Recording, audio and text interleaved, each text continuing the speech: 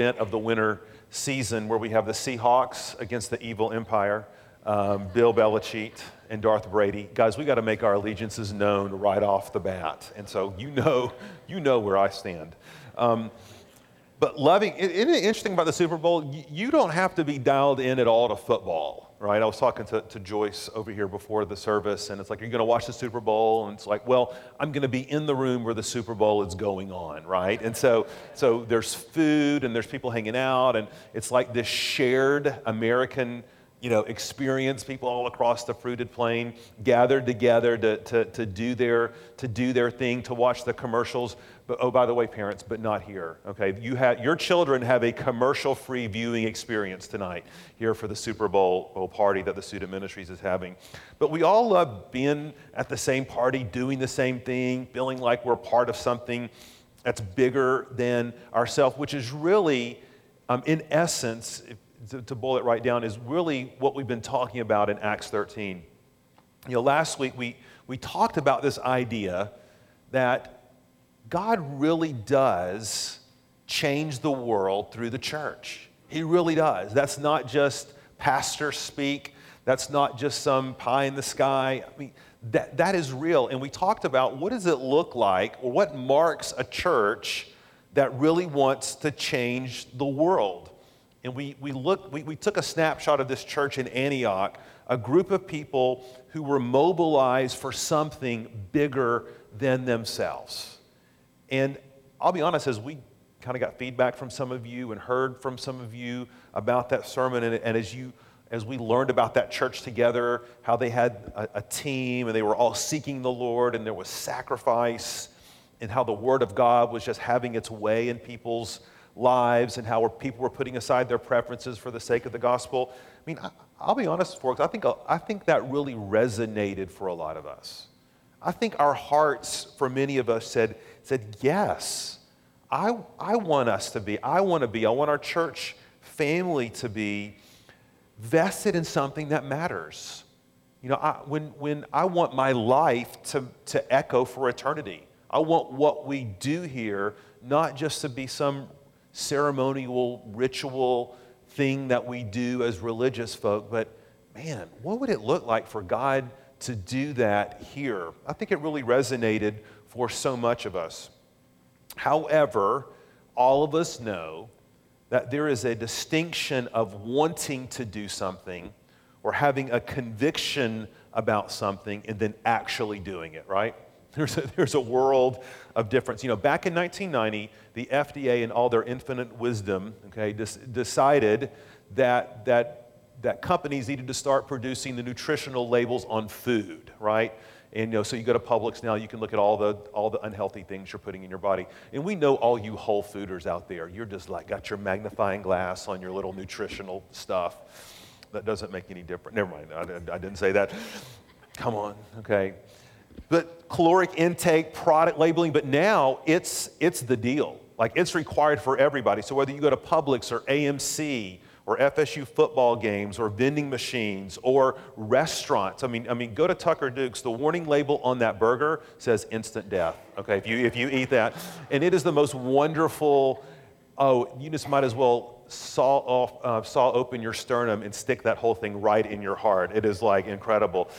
But they did a study, very interesting, and 85% of the people in this study group said they loved the idea of putting warning labels or food labels on food. They loved that idea. And I'll think about that. 85%. I mean, to get Americans to agree on 85% of anything, okay, at all, I mean, that's a miracle in itself. And they did a 7-year study. And what they found at the end of those 7 years is that there was virtually no change in eating habits at all of Americans. Isn't that interesting? That's just like us Americans. We're all for something. We're all about eating nutritional, but we don't do it, okay? It didn't move the needle at all. See, you can have conviction, but that's a far different thing than change. So here's a question for us. What could possibly derail us from the unity and the enthusiasm and the resonance that we had with this church in Antioch last week in Acts 13 and then the reality of life today. You see, I think one of the reasons convictions fall by the wayside, and this is particularly true of Americans, I think, is that there is a real naivete about the cost. Oftentimes, Four Oaks, we just don't adequately consider what it takes. You know, it's like getting that Christmas gift of the one-year membership at Premier, right? Anybody get that gift? And you're jazzed about all the weight you're going to lose, and you're resolved that this is the time we're finally all going to put it together, and you're going to be nutritious, and you show up for that first appointment with that trainer, okay, who's been working out probably about 9 hours that day, right? And you say, you want me to do what? You want me to put what in my body? You want me to subject myself to this thing?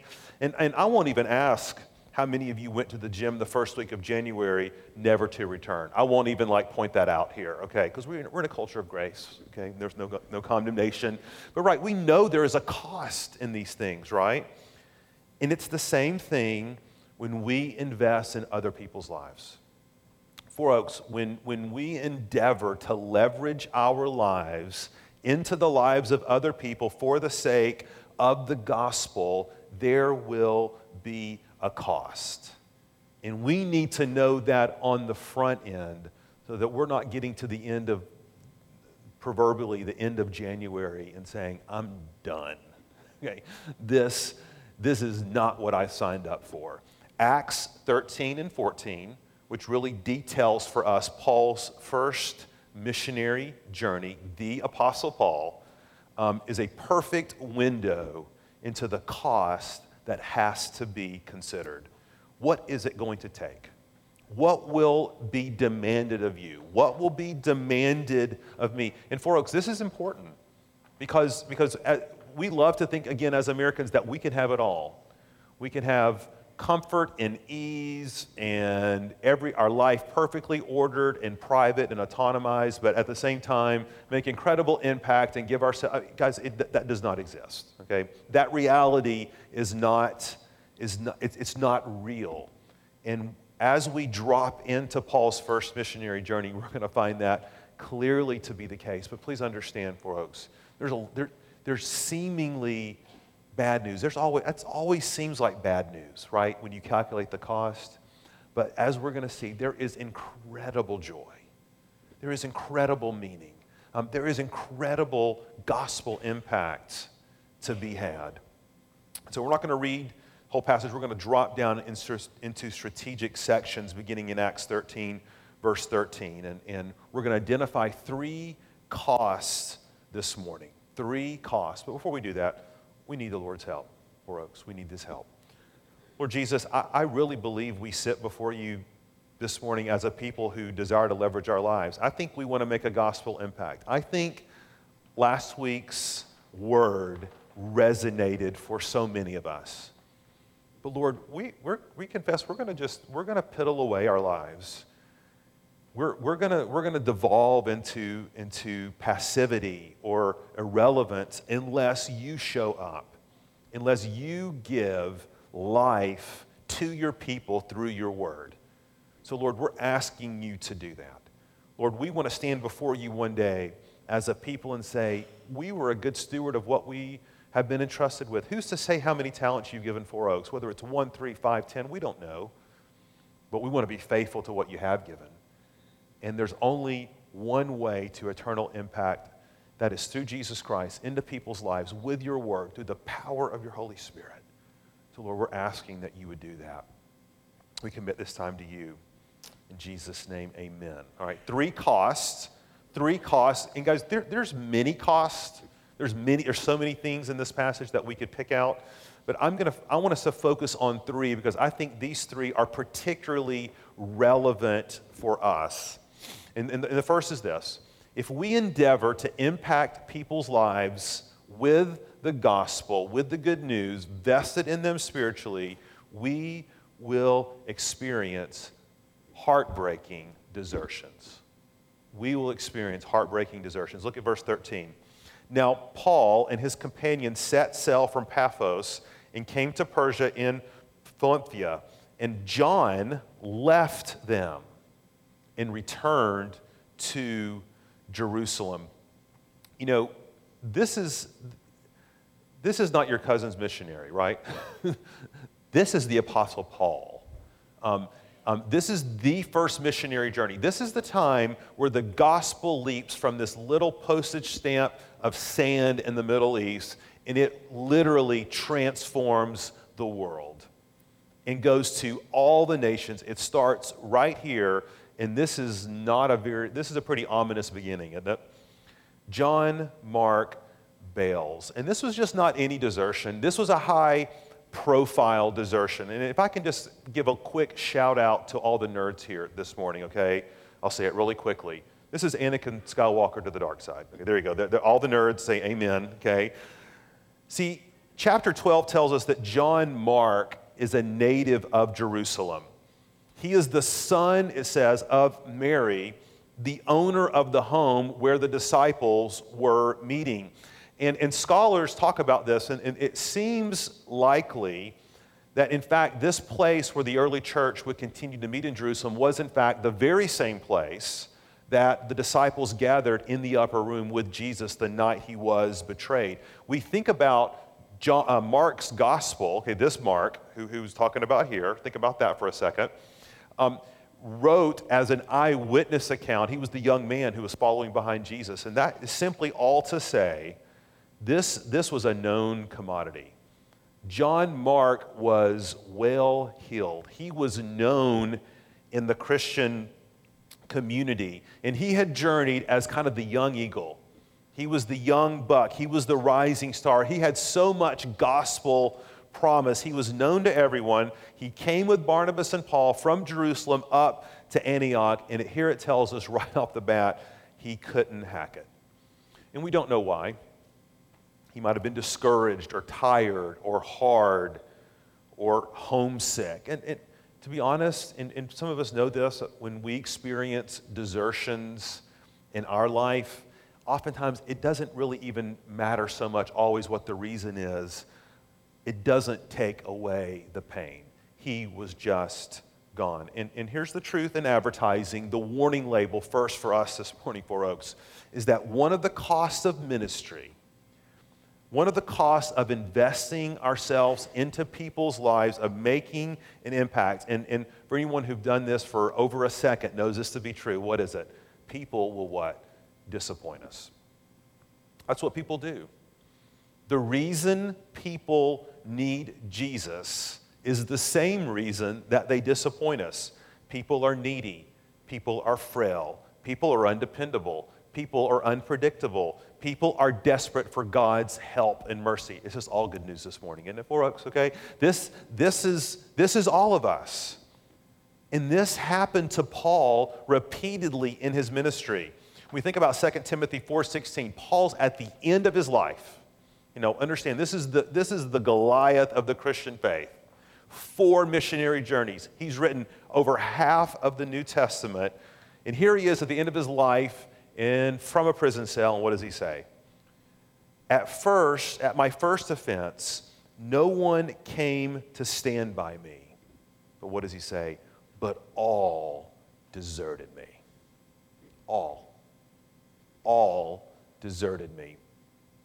Paul understood betrayal. Paul understood heartbreaking desertions. You know, and I don't tell this story to elicit sympathy, but only as to illustrate the pain of what's involved when we wade into people's lives. I remember it was the Christmas of 2004, and everything was sweetness and light at that point in our life with 3 kids, and I'm sure we were basking in the afterglow of our annual Christmas trip to Disney or some such thing. But anyway, we were settling down, right, for a nice family Christmas. And I did what no pastor should ever do. I went to check my inbox, okay, at the church, and there it was, the letter. Okay? You ever gotten one of those? Do you know what I mean? Like the letter, not just a letter, but like the letter. And this was written by someone who at one point had been a dear friend. We had known him since we had first moved to Tallahassee 8 years previously. We had served together, been in leadership together, very involved with our families and broken bread and watched games and gone to places. And this was a letter indicating not only that they were leaving the church, but they proceeded to point out all the reasons that they were leaving the church, many of which involved me. And it wasn't, and some of them were really true, by the way, totally true. I totally needed to hear some of the things in that letter. It wasn't so much what he was doing, it was how he was doing it. It was to my back and right before Christmas, and didn't give me the opportunity to engage him. And I just remember that pain just kind of hung over that Christmas like a damp cloud. And I don't tell that to elicit your sympathy or I did something noble. No. I just simply say as an illustrative point, this is just part of what happens when we step into the arena of investing ourselves to impact other people's lives with the good news. Let me ask you a question. I wonder how many of you today are still feeling the sting of a high-profile desertion in your life. And maybe it's a child. I mean, there can be no more painful desertion than that, can there? Someone you've invested your whole life in, but seemingly gone astray. Maybe it's someone who was in your fellowship group for years, or your accountability partner, or someone you worked in ministry with. Or for some of you who know all too well the pain of being deserted by a spouse. Because none of us, unless we completely insulated ourselves and lived we were the boy in the bubble, can insulate ourselves from the fact that when we invest ourselves in people's lives, heartbreaking desertions happen. And the question for you, and the question for me, and the question for us as a church is, what do we do? What do we do? What do Paul and Barnabas do? Look back at the text in verse 14. It seemingly doesn't say much, but it says so much. It says, but they went on. They went on from Persia and came to Antioch in Pisidia. And on the Sabbath day, they went into the synagogue and sat down. As when it says it went on, the idea is they pressed forward. They pressed ahead.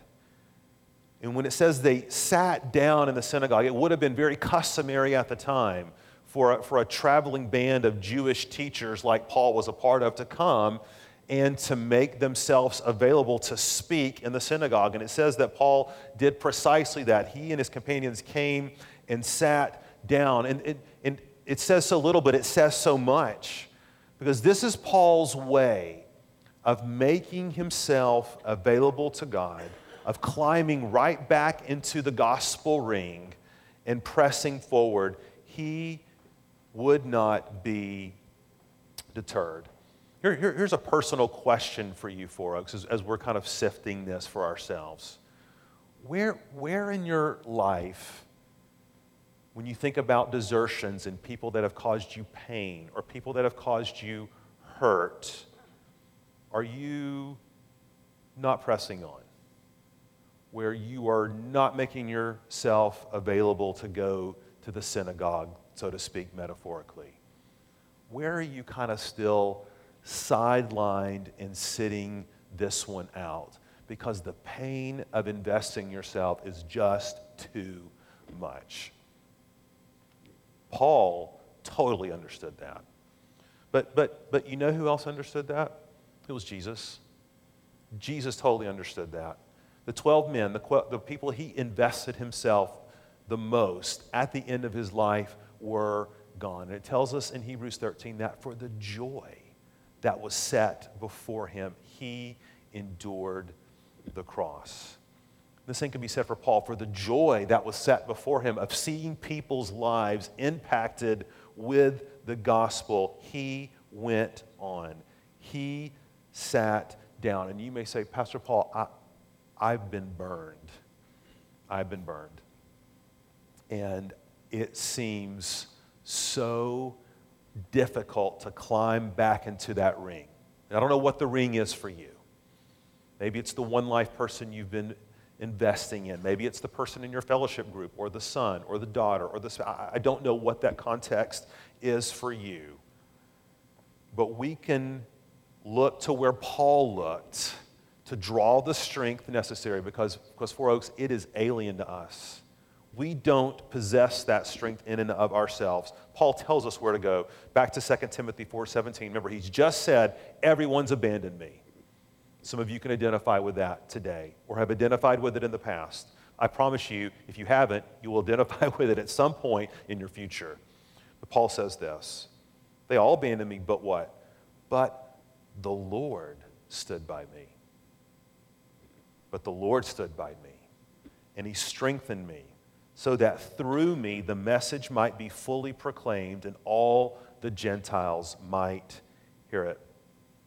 Folks, if everyone deserts us in this life, if our labor and investment for Christ cost us dearly, know this, the gospel's not just for them, the gospel's for you. The gospel's for you in that place. The Lord stands by you. If you're in Christ, the Lord loves you. He accepts you. That's where the strength comes from to go sit down in the synagogue.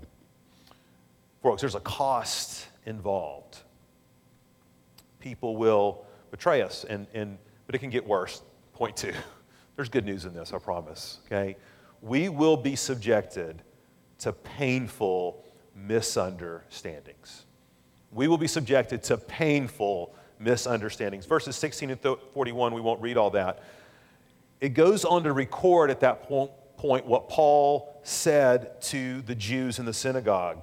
And he preached the gospel. And he was using the Old Testament to show them that they were looking for a Messiah. And Christ, in fact, was that Messiah, was the fulfillment of the Old Testament. This was Paul's most fervent way of loving them. He was giving them the greatest news, the best news, life-saving news. And let's look at how they responded to him.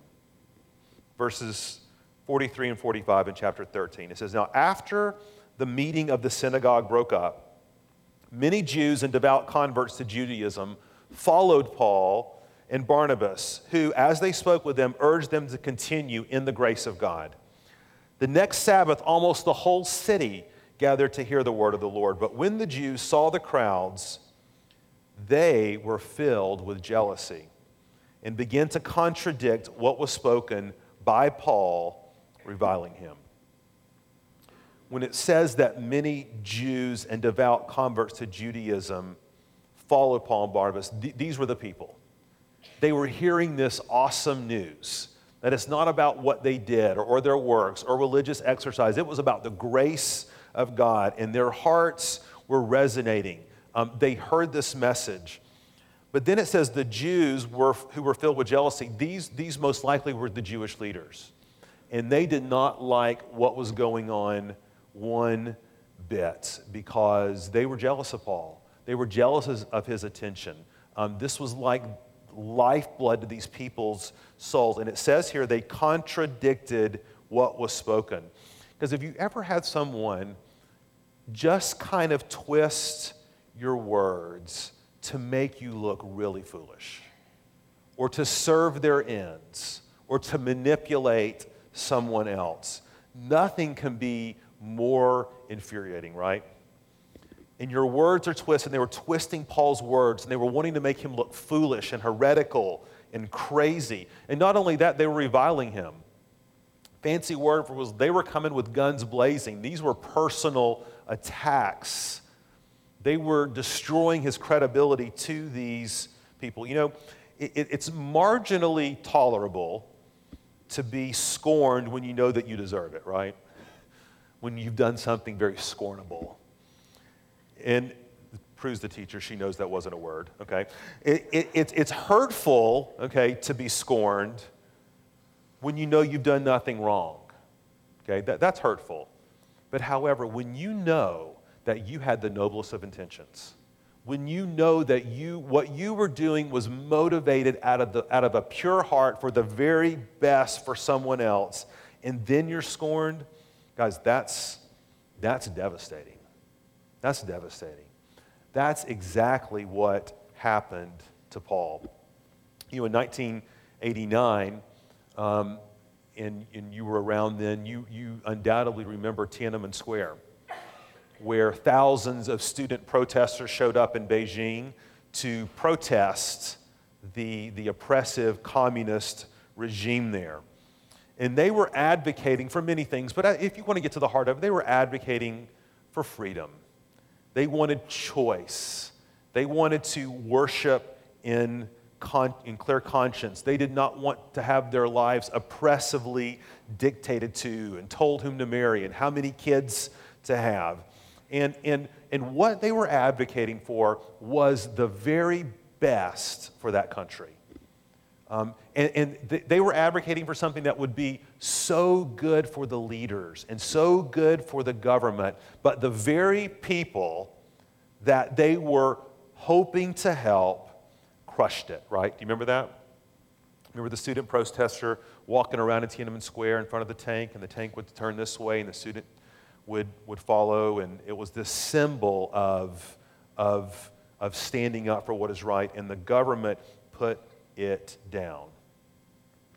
Do you see the similarities of what's happening here? Paul is jealous for the salvation of his countrymen. We know from Romans 9 that Paul's affections for the Jews were so strong, he said he would do anything for them, including to be cut off from Christ.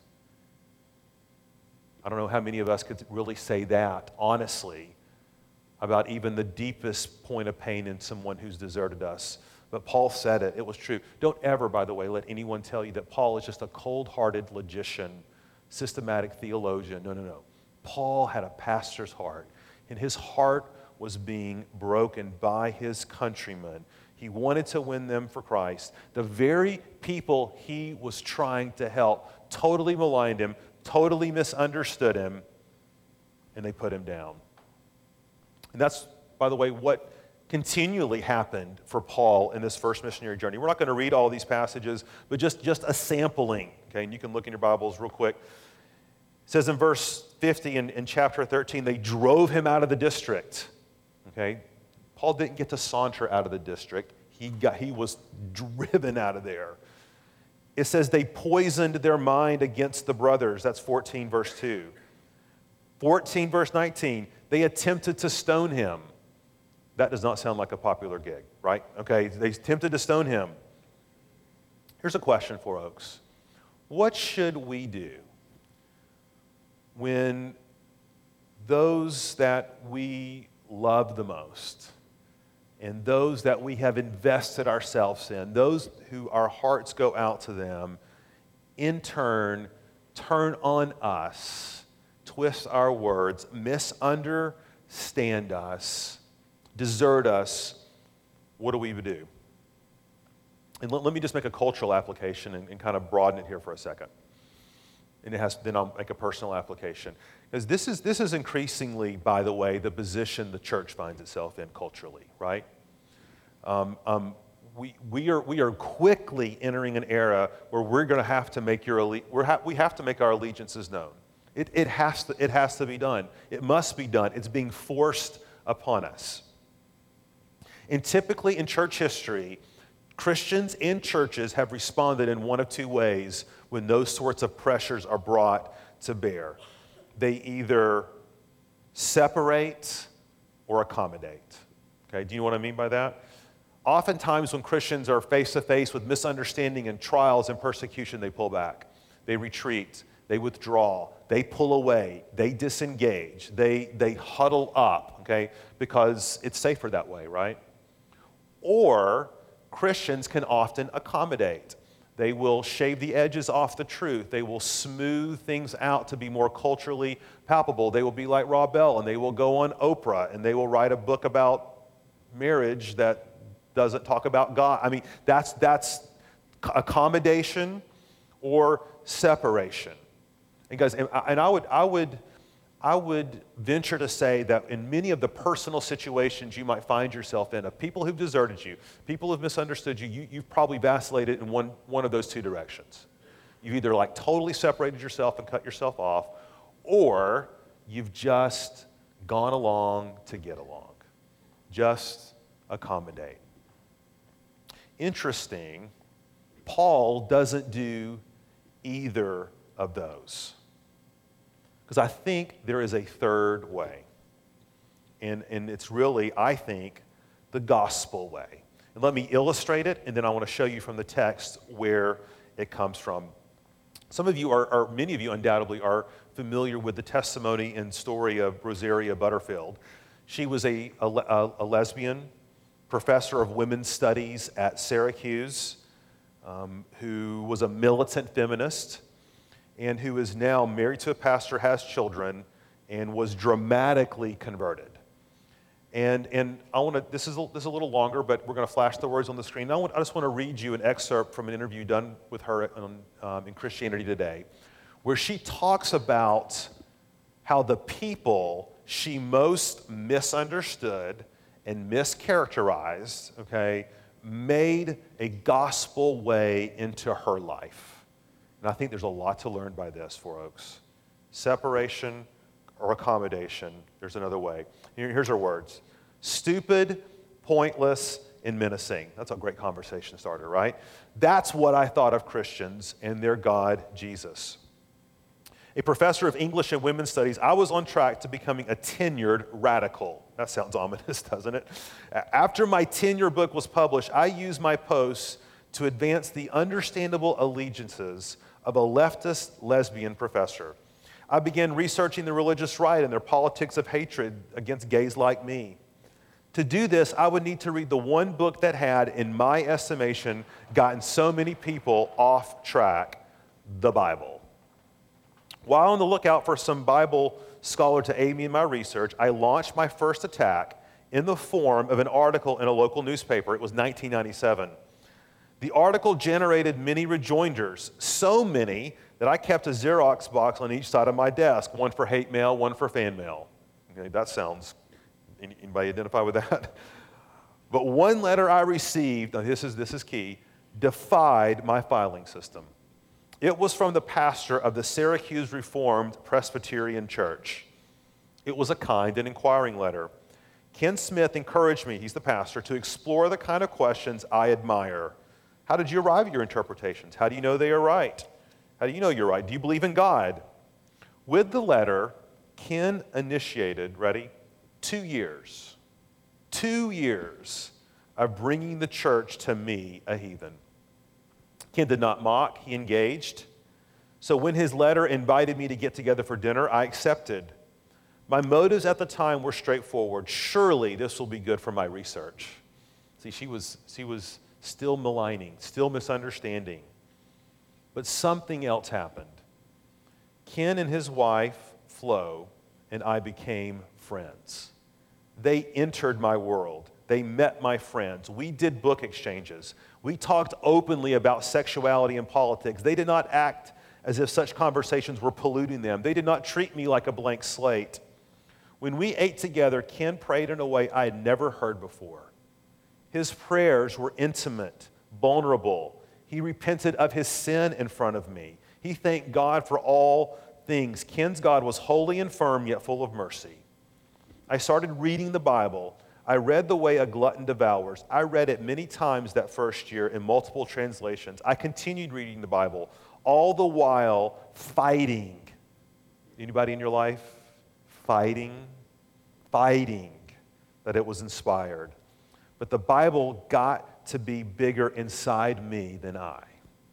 It overflowed into my world. I fought against it with all my might. Then, one ordinary day, I came to Jesus, open-handed and naked. In this war of worldviews, Ken was there.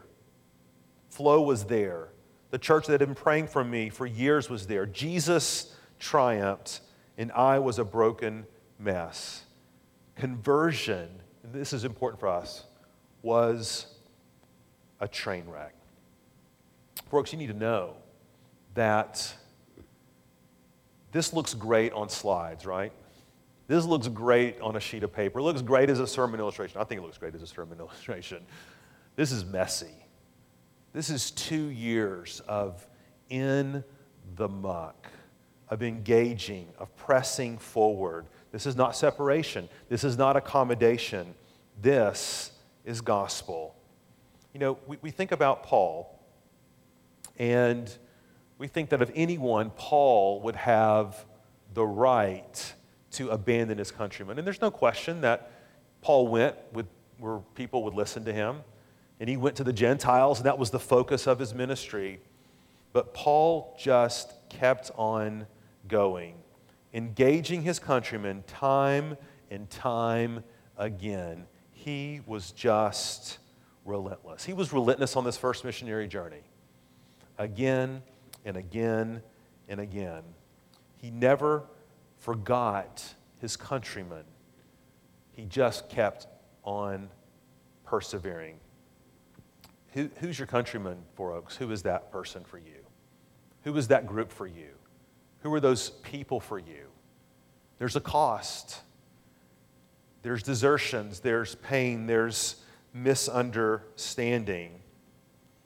But there's also incredible joy. When we relentlessly pursue the people that God has put in our orb, despite the misunderstandings and scorn we receive, we imitate Jesus Christ. And I quoted this verse earlier. Let me quote it again, Hebrews 12:2. Looking to Jesus, the founder and perfecter of our faith, who for the joy, for this is for people's joy. Folks, you're doing this for people's joy. You're doing it for your joy. For the joy that was set before him, he endured the cross, despising the shame, and is seated at the right hand of the throne of God. Third and final cost. Go this quickly and we're done. When you endeavor, Four Oaks, to make a gospel eternal impact in people's lives, you will be confronted with the need for ongoing, persevering effort. The job is never done. Look at Acts 14, 21 through 23. So remember now, Paul they have navigated all the places they want to go. They have done their work, and we may think he's done incredible work, right? He's preached the gospel, people have converted, and he's invested all this time and energy. And so what does Paul do? He goes right back the same way that he started, continuing the work. Listen to what it says. When they had preached the gospel to that city and made many disciples, they returned to Lystra and to Iconium and to Antioch, doing what? Strengthening the souls of the disciples, encouraging them to continue in the faith, and saying that through many tribulations we must enter the kingdom of God. And when they had appointed elders for them in every church, with prayer and fasting, they committed them to the Lord in whom they had believed. You know, one of my favorite neurotic happy moments, so to speak, okay, is right before we leave on a trip. And so all the kids are like creating total mayhem in the van, okay? And Susan's out there doing whatever moms do during those times. And I'm just having my little quiet moment in the house, right? I'm turning down the air and, turning the water heater down so that when people come in and try to take a shower after vacation, it's cold and they get mad at me. But anyway, nevertheless, okay, I'm doing my thing, and we've been packing all day, scrubbing all day, cleaning all day, because we love to come into that pristine home, right after vacation.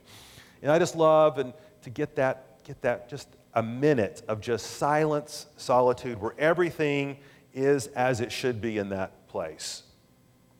And then a week later, we come in, and how long does it last? 30 seconds, right? A bomb explodes up in that place. And entropy has ensued, right? Order to disorder.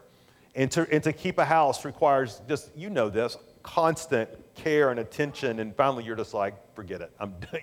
Just whatever, let it go. Because have you ever noticed that people's lives are the same way? Have you ever noticed that? That ministry to people requires constant attention. Constant attention. The job is never done. There's never a time in people's lives where you can just punch out and say, my work here is completed, right? And it's the same thing with Paul. Look at what he does. He goes back to these new churches. The paint is not even dry, and he is strengthening them, encouraging them. He's following up with them. He's installing leaders. He's warning about trials. These people require, like a child, constant care and attention. Folks, let me tell you something.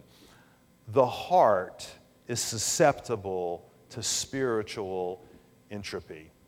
And left unattended, it grows hardened. And there's a lesson for all of us. There's a personal lesson. This is why we are constantly pushing you to fellowship group and Bible study and relationships and the men's retreat and all of those things, because any relationship requires constant care and attention. There is no neutral ground. And when we make a decision to invest our lives in people for the sake of the gospel, we have to know we are in it for the long haul.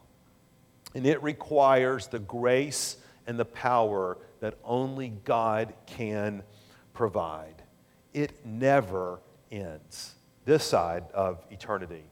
And it comes at great personal cost, right? Time, energy, schedules will be intruded upon. I've said it before, guys. I'll say it again, Mark Driscoll. Between family and work and ministry, you probably won't have time for a lot of other things, right? It just requires ongoing effort. Parents, you know this. It requires ongoing effort. And for us to endure the cost, for us to persevere through all of these costs that we talk about, there's one thing, and I'm going to end with this, that I think we need to hang our hat on. One thing. What will sustain us in this effort? Look at verse 47 and 48 in Acts 13. I'm going to close with this. For it says, For so the Lord has commanded us, saying, I've made you a light for the Gentiles, that you may bring salvation to the ends of the earth. Now listen to this. And when the Gentiles heard this, they began rejoicing and glorifying the word of the Lord.